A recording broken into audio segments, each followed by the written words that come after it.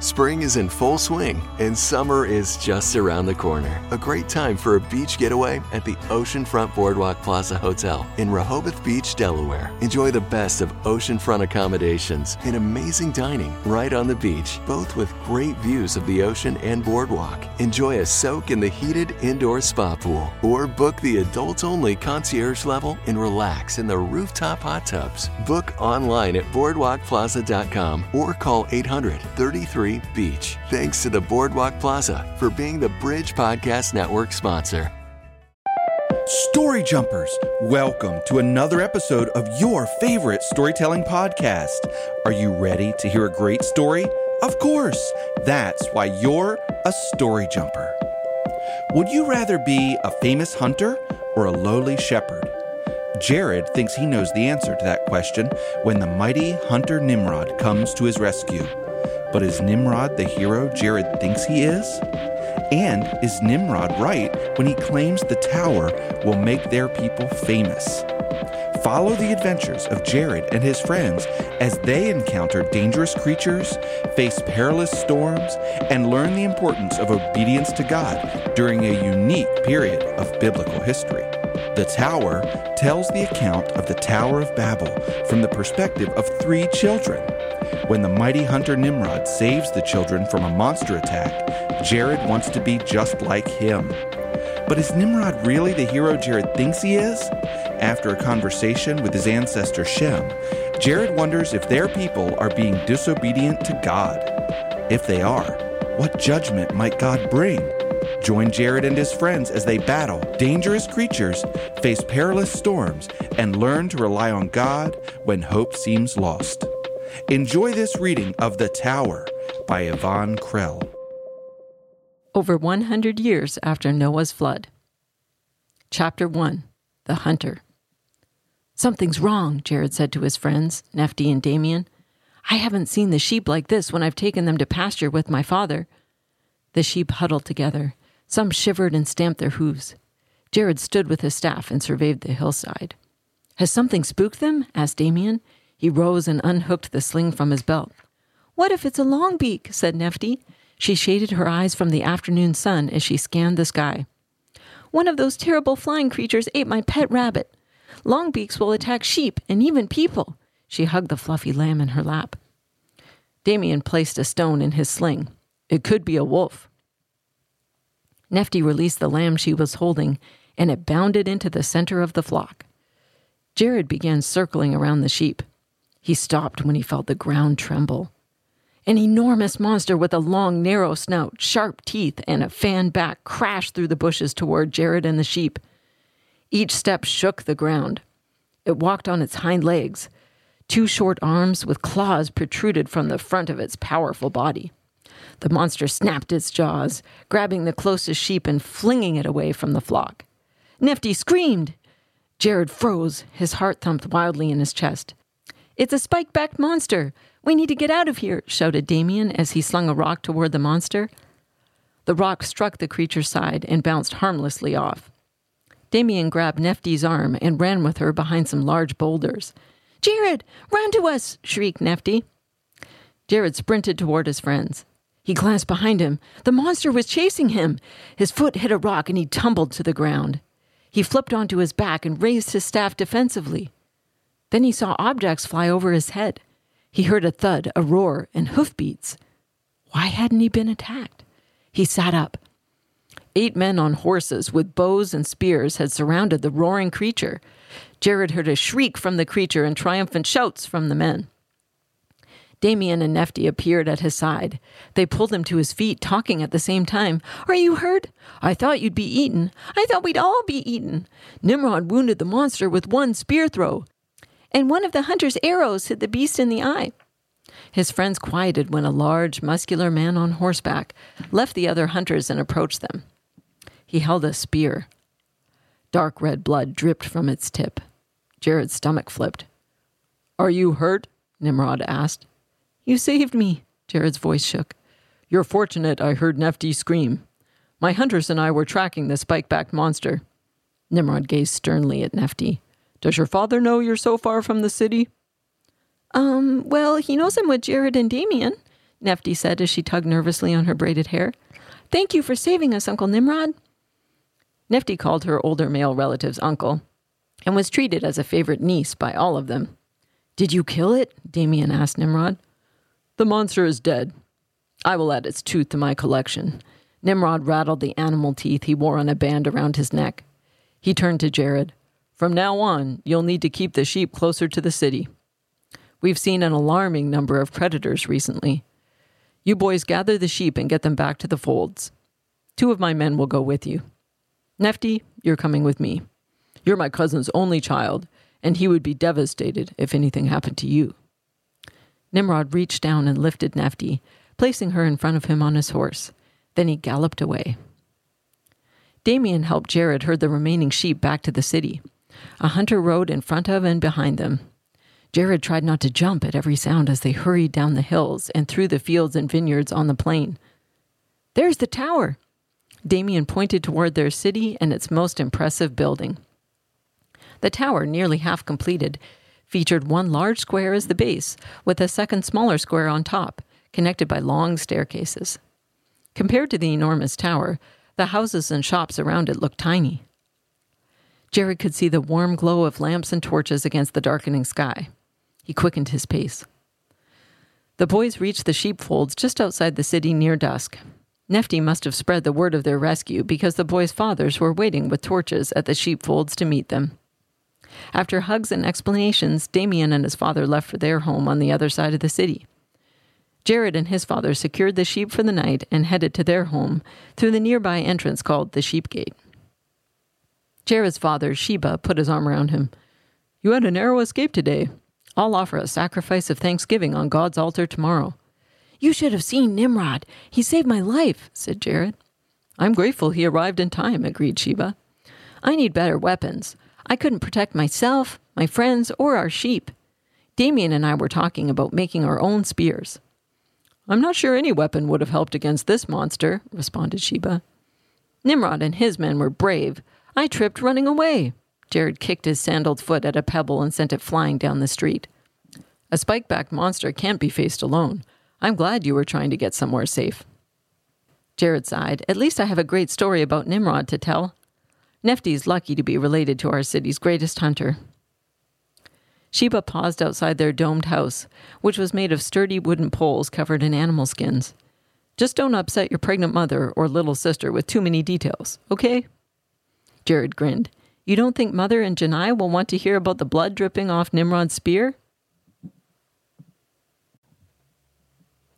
Chapter 2. The River. "Jared, are you still reading?" his mother Aaliyah asked. "No," Janai tattled from her seat next to her brother at the table. Jared tore his gaze away from his wooden spear in the corner of the room. The day after the monster attack, he and Damien had found long branches. They used tools at the carpentry shop to smooth the wood. Then they attached sharpened bone tips. "Are we almost finished with my lessons?" Jared asked his mother. "I want to practice with my spear. It's been days since I've used it."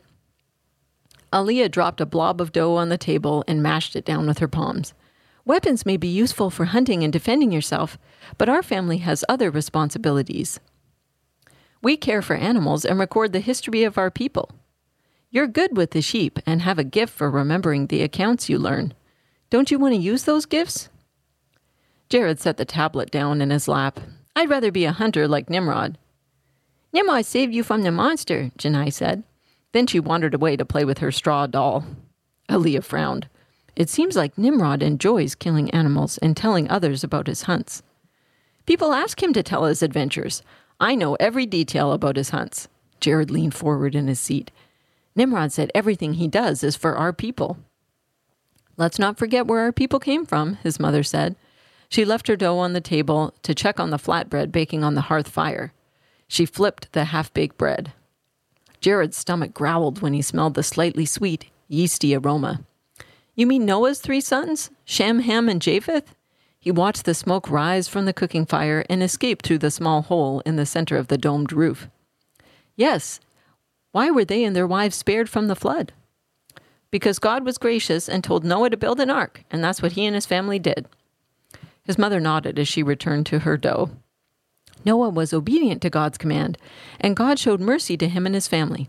That's why we should care more about obeying God than having the praise of people. The door flap opened and sunlight shone into the room. "Damien!" Jared exclaimed.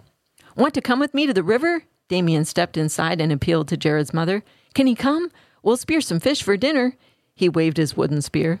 "Some fish for dinner would be nice," Aaliyah patted her bulging belly. "Can you catch some using your new spears? That seems like a difficult way to fish compared to using nets." "Yes, we can. I know the perfect spot," Damien answered. "Okay, but you two be careful," warned Aaliyah. "We will," they promised. Jared grabbed his spear and the two boys raced away. Damien led the way through the city. They passed by the marketplace, several gardens, and large domed houses made of wooden poles and animal skins, like Jared's. Mud bricks were needed for the tower, so only the shops on Artisan Street and some important homes were made of brick. The boys left the city through the doorway called the River Gate. Outside this gate, a fleet of boats bobbed peacefully alongside docks in a natural harbor off the Euphrates River. Noah and his sons had passed on their shipbuilding skills to their families. In the 100 years since the flood, their descendants had crafted a variety of river boats. These boats were used for fishing and scouting areas for stones, minerals, and wood for weapons and tools. "Wait!" The boys turned to see Nefty bounding after them. Once she caught up, Jared said, "Where have you been, Neff?" "Yeah, we haven't seen you since the monster attack," added Damien. Nefty sighed. "I've had to endure hours and hours of lessons this week. This morning, Father made me add endless numbers using his special counting device." "That sounds harder than reading family histories, which is what my mother had me doing," said Jared. "You really should get out more, Jared. Learning all those names and years will clutter up your mind," teased Damien. "At least he's using his mind," retorted Nefty. Damien laughed. "True. Once I learned pictographs and measurements, my mother stopped doing lessons with me. She sent me out with my father and older brothers to learn how to fish, mend nets, and repair the boats." "My mother gave me a break from lessons to collect reeds for a basket," said Nefty. "How did you know where we'd be?" Jared asked. "I stopped at your house first, Jared, and your mother told me you were coming to the river." "When did you get those spears?" "We made them," said Jared. He held his spear out so she could get a better look. "We're going to spear some fish," Damien explained. "Ooh, I want to try." "Neff, you'll probably spear your own foot." Damien pretended to stab his foot, then hopped around howling. Jared chuckled. Nefty flipped her braid. "I'd be good at it." "Could you stab a sweet little fish?" teased Damien. "The fish in this river aren't sweet. They're ugly and slimy and scaly," said Nefty, wrinkling her nose. After a short walk, the three friends reached a spot where the river was shallow. They walked carefully into the water until they reached a deeper pool where Damien promised the fish would be. "I see one!" Jared jabbed his spear into the pool and flung it up, revealing a fish on the end. "Got it!" But as he spoke, the fish wriggled free, flopped back into the water, and swam away. "Oh, you hurt him!" Nefty cried.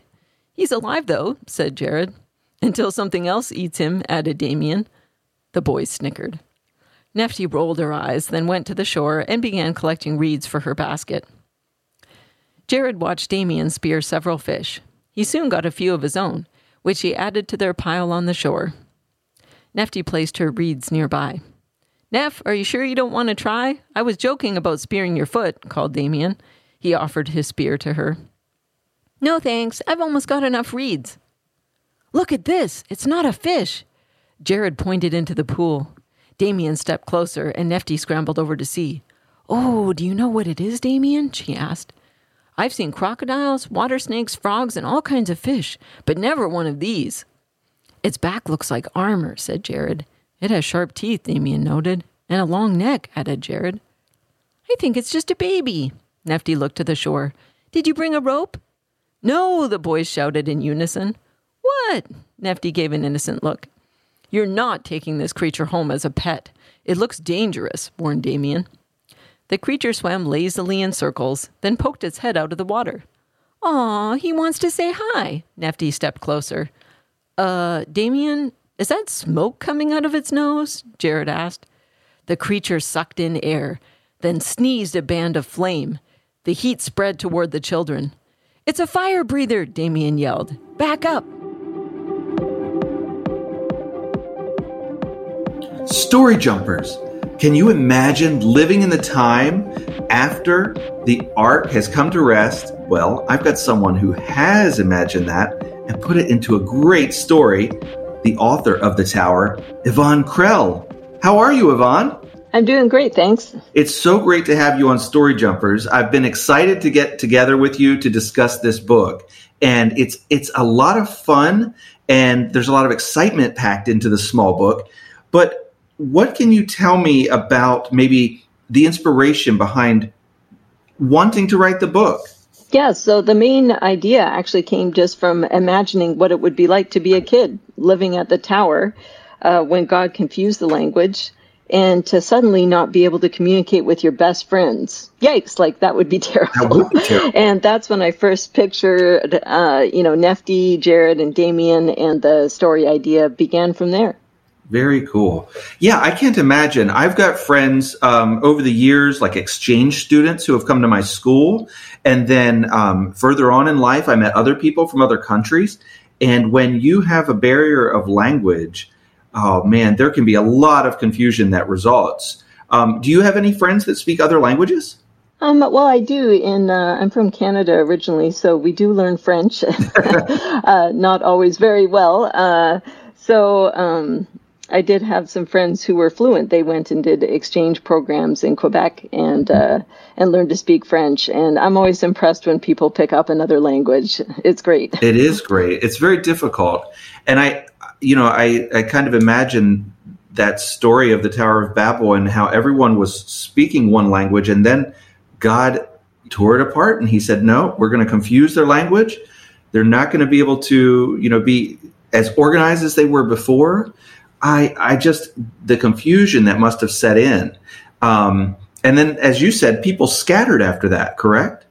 Yeah, so the family groups probably would have divided. You would have found other people that spoke your language. And then from there was no point all staying together when they couldn't understand one another. And so they ended up obeying God's initial command to be fruitful and spread about the earth. And so, yes, we can't foil God's plans. That's right. That would be the confusion would be one thing, and then trying to organize society again in these different family groups or these different clusters based on language. But I can only imagine some of the dangers that kids would have faced living during those times, during that period of biblical history. Do you have any examples of things that they would have had to endure?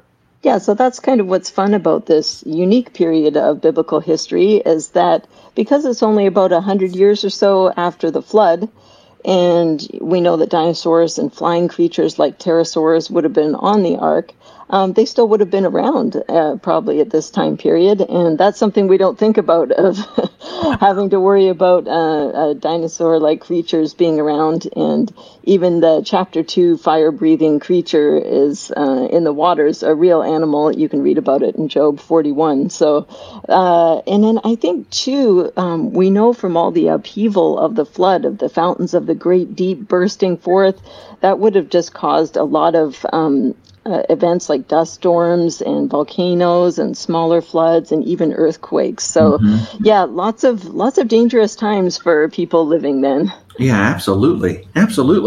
Now, I really enjoyed listening to the portion of the story that you shared with us. Thank you so much. The storytelling is so rich. It's so enjoyable. What would you say influenced your style of writing?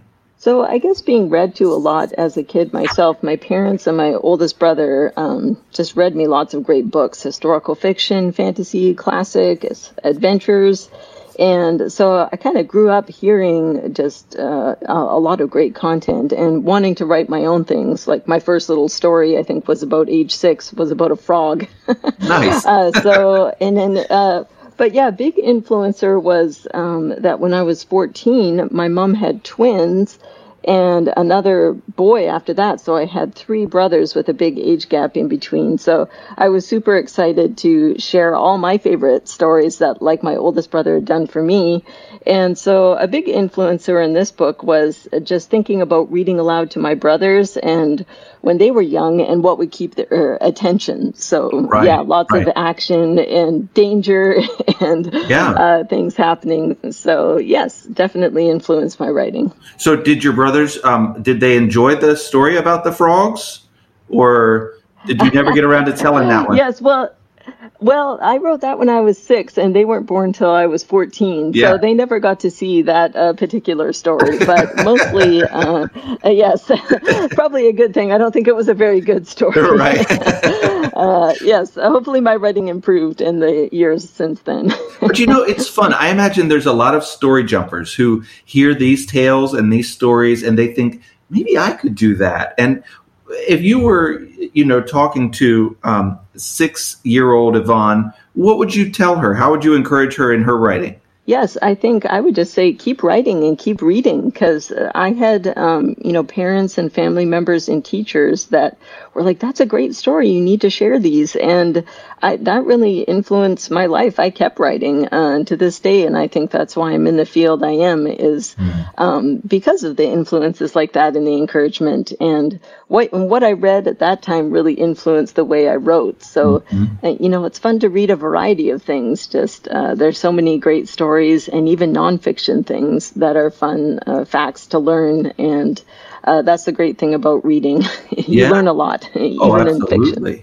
Evonne, I'm curious, where did you get the initial idea for this book? Well, I'm a writer and editor at Answers in Genesis. We're a Christian apologetics ministry that has built 2 great attractions. There's the Creation Museum and the Ark Encounter in northern Kentucky.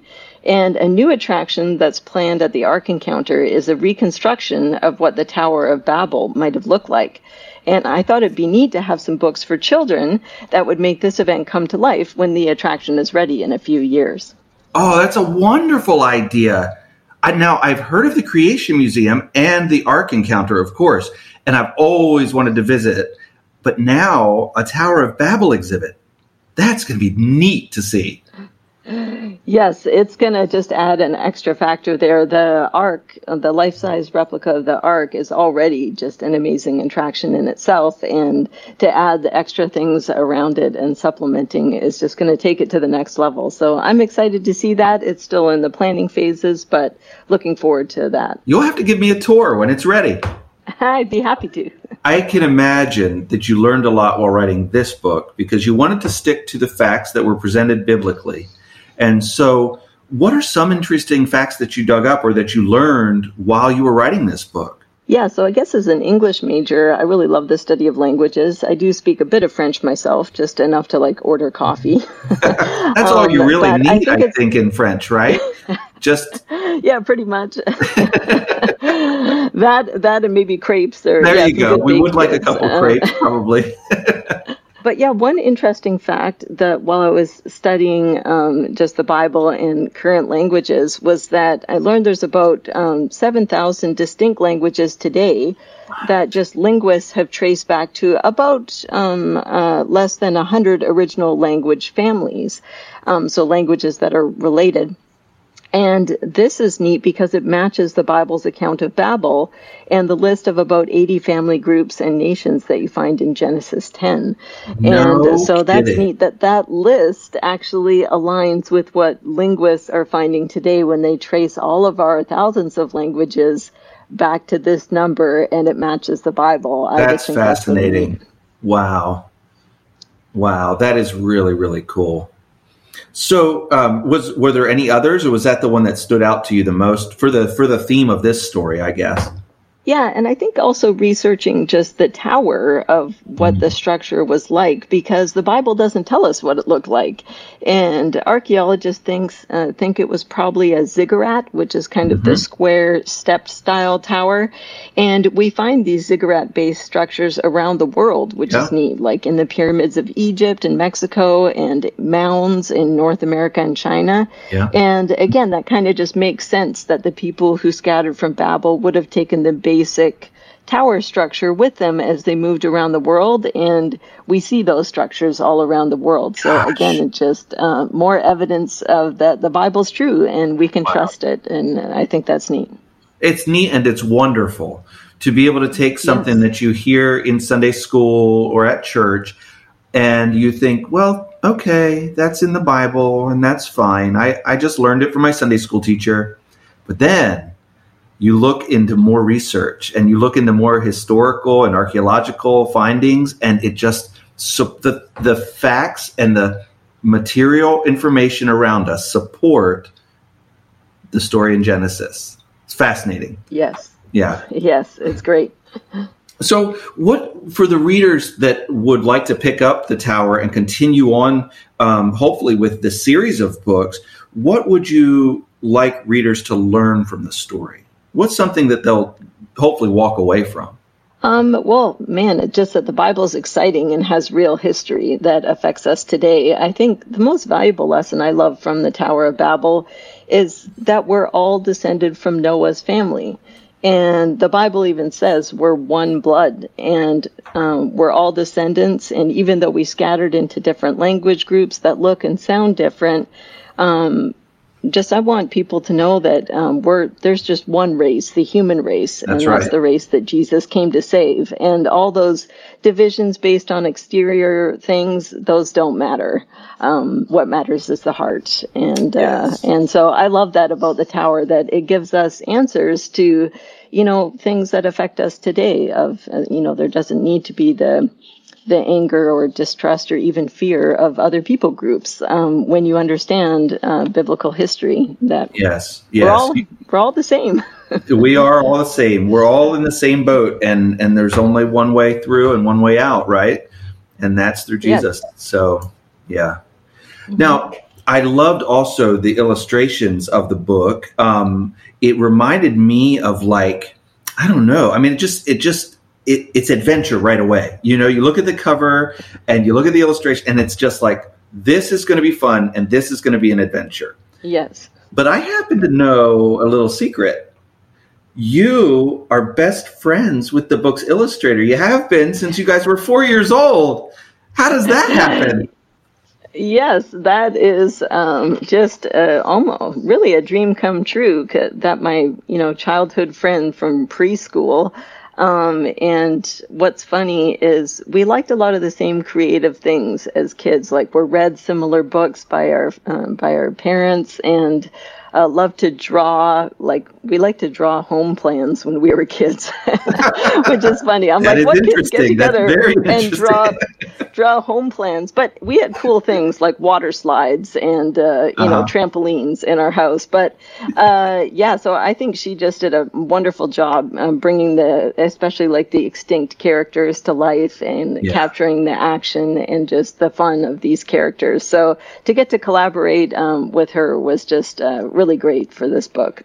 Yeah, I'll bet. Especially after probably you guys had, gone your separate ways in life, and then we're able to come back together on this project. How fun would that be?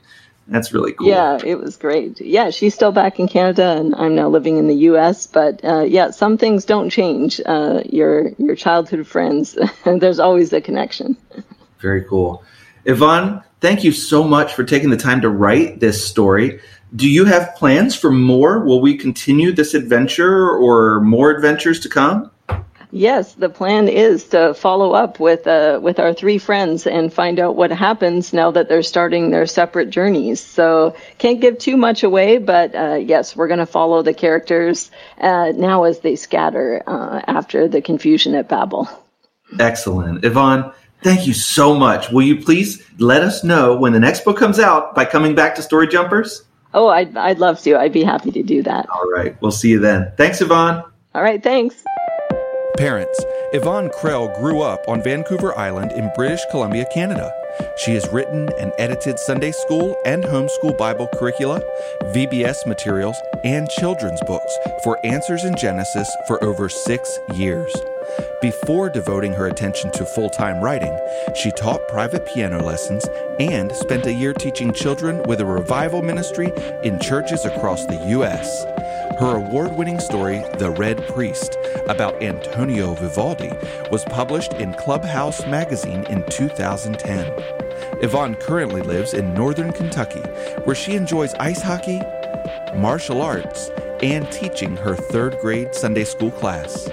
Find her online at EvonneKrell.com.